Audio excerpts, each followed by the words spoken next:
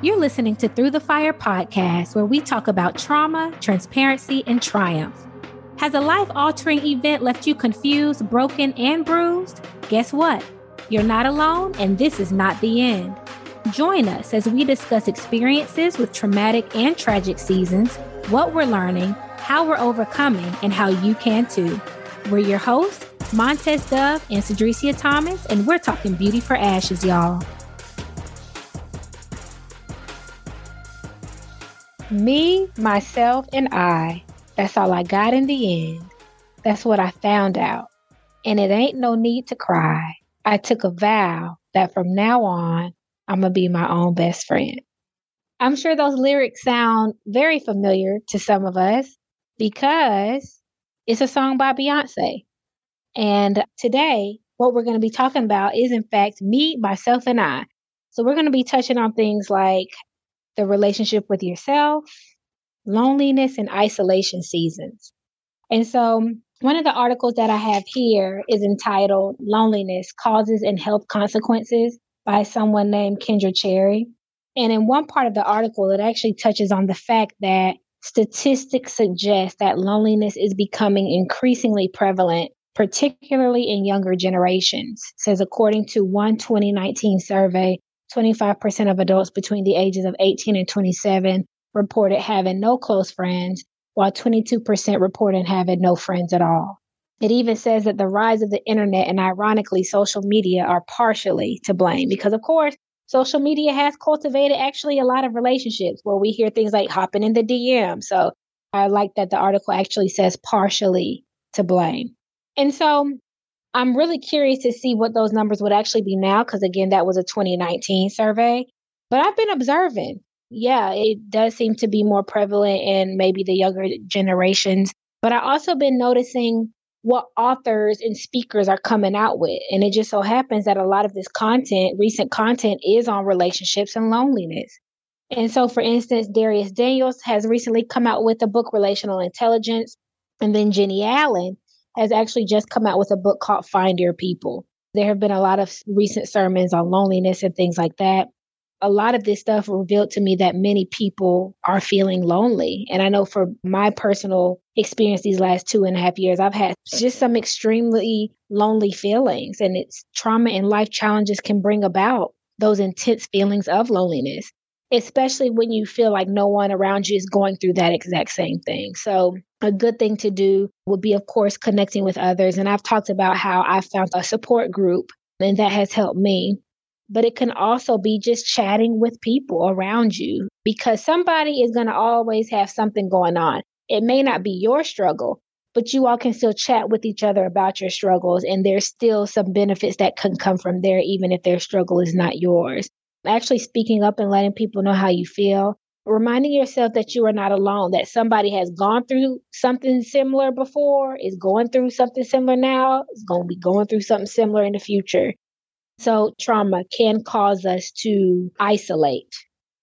What I really want to touch on is the difference between this idea of hiding ourselves and being hidden. And I spoke on that in an earlier session where I think it was LaDessa Brown who talked about there's a difference between hiding and there's a difference between being hidden.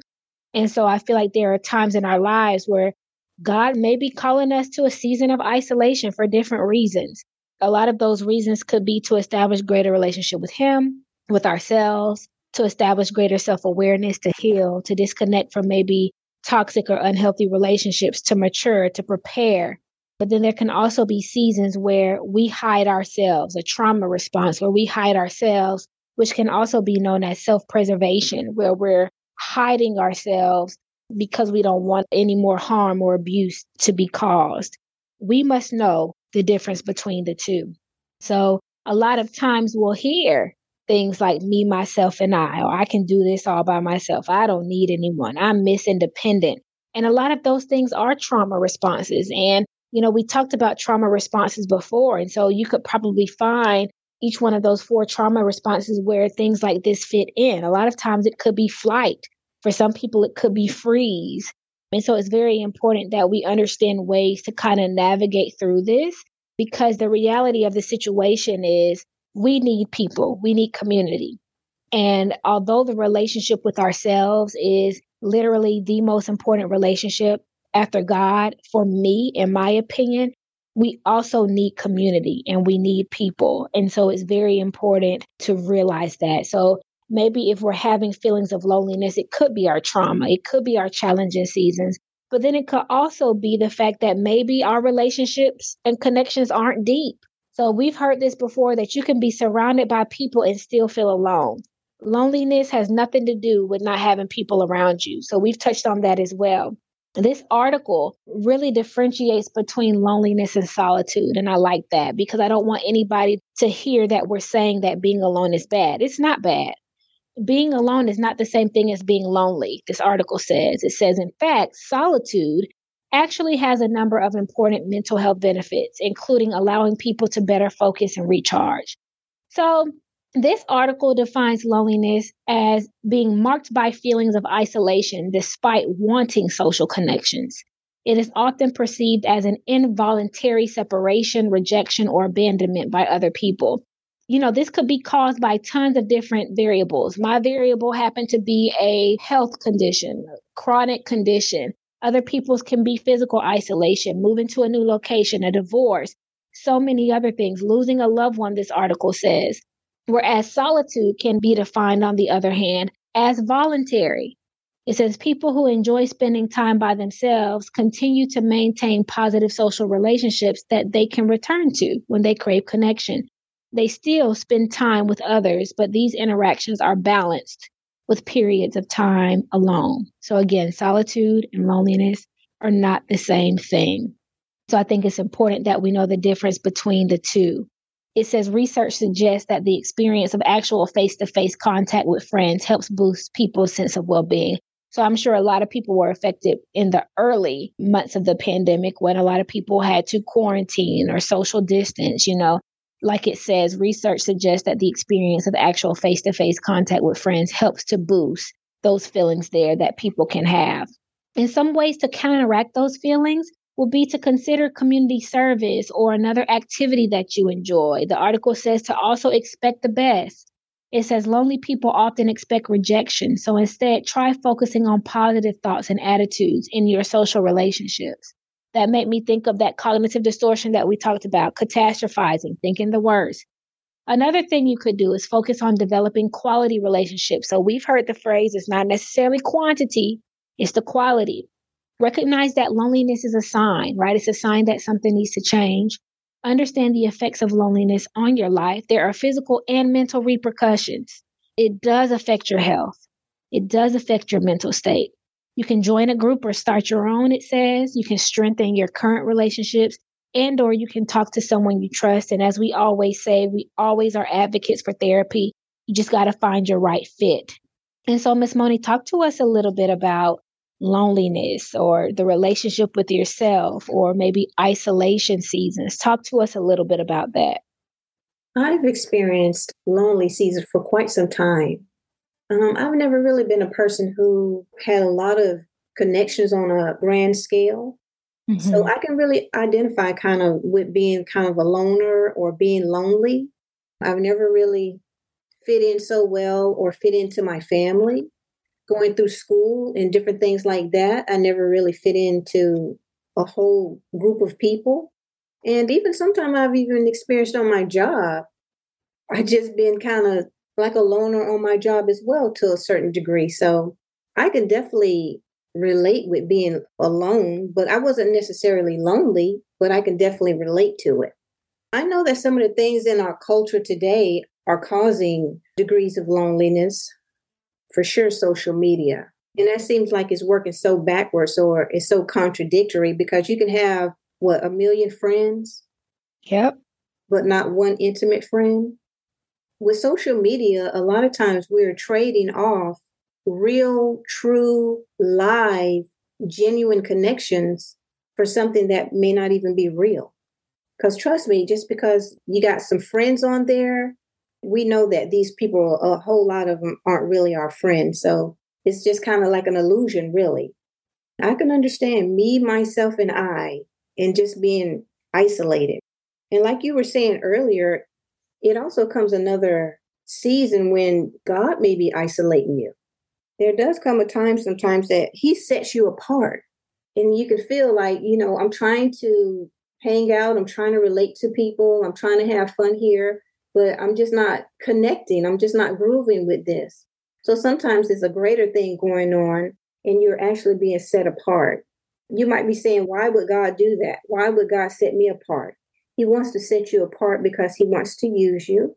Sometimes God sets us apart because he wants us to be a light, and he doesn't want us to necessarily blend in, but to stand out. And he just wants us to make a difference or be a difference. So loneliness has different angles on it, and it doesn't necessarily have to be a negative thing. There's some great substance that can come out of being alone, because sometimes it causes you to cultivate your relationship with God on a greater level, just hanging out and spending time with him and being alone. Like I said, it's a lot of angles to it, but. Yeah, absolutely. So, of course, we're coming up to our Beauty for Ashes segment for this month. And remember that our Beauty for Ashes segment is all about listening to people's stories who have had some sort of challenges where they've gone from maybe a challenge to a success. In other words, from trauma to triumph, which is a part of our subtitle. And so I want to read a few of these out here to you all. It's a compilation of a few famous people, and you'll be surprised to hear their journeys. So it says here that Albert Einstein did not speak until he was 4 years old and did not read until he was 7. His parents thought he was subnormal, and one of his teachers described him as mentally slow, unsociable, and adrift forever in foolish dreams. He was expelled from school and was refused admittance to the Zurich Polytechnic School. He did eventually learn to speak and read, even to do a little math. When Bell Telephone was struggling to get started, its owners offered all their rights to Western Union for $100,000. The offer was disdainfully rejected with the pronouncement, "What use could this company make of an electrical toy?" Colonel Sanders had the construction of a new road put him out of business.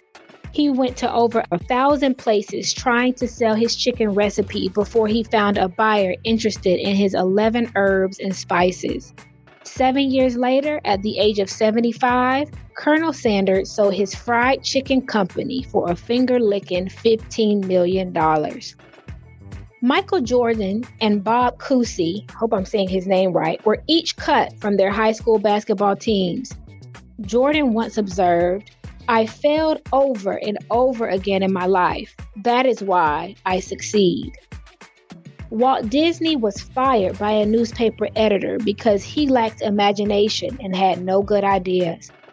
He went bankrupt several times before he built Disneyland. In fact, the proposed park was rejected by the city of Anaheim on the grounds that it would only attract riffraff. The movie Star Wars was rejected by every movie studio in Hollywood before 20th Century Fox finally produced it. It went on to be one of the largest grossing movies in film history. In 1954, Jim Denny, manager of the Grand Ole Opry, fired Elvis Presley after one performance. He told Presley, "You ain't going nowhere, son. You ought to go back to driving a truck." 27 publishers rejected Dr. Seuss's first book, To Think That I Saw It on Mulberry Street. Oprah was fired from her first TV job and told she was unsuitable for television. Just ponder the following.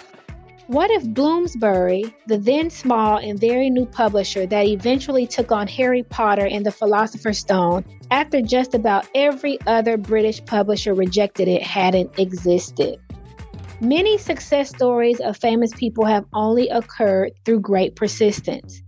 After many setbacks and failures, if you never fail, you'll never succeed. So we want to remind you that we're overcoming. And you can too. Thank you for joining us this week on Through the Fire podcast. You can check us out on Instagram and Facebook at Through the Fire Podcast. You can also connect with Montez at The Poetic INSP and on Facebook as Montez Dove. You can connect with Cedricia on Instagram and Facebook at Cedricia Thomas. Be sure to subscribe to the show to catch new episodes every Thursday and leave us a comment or review. Thank you for listening and see you next week.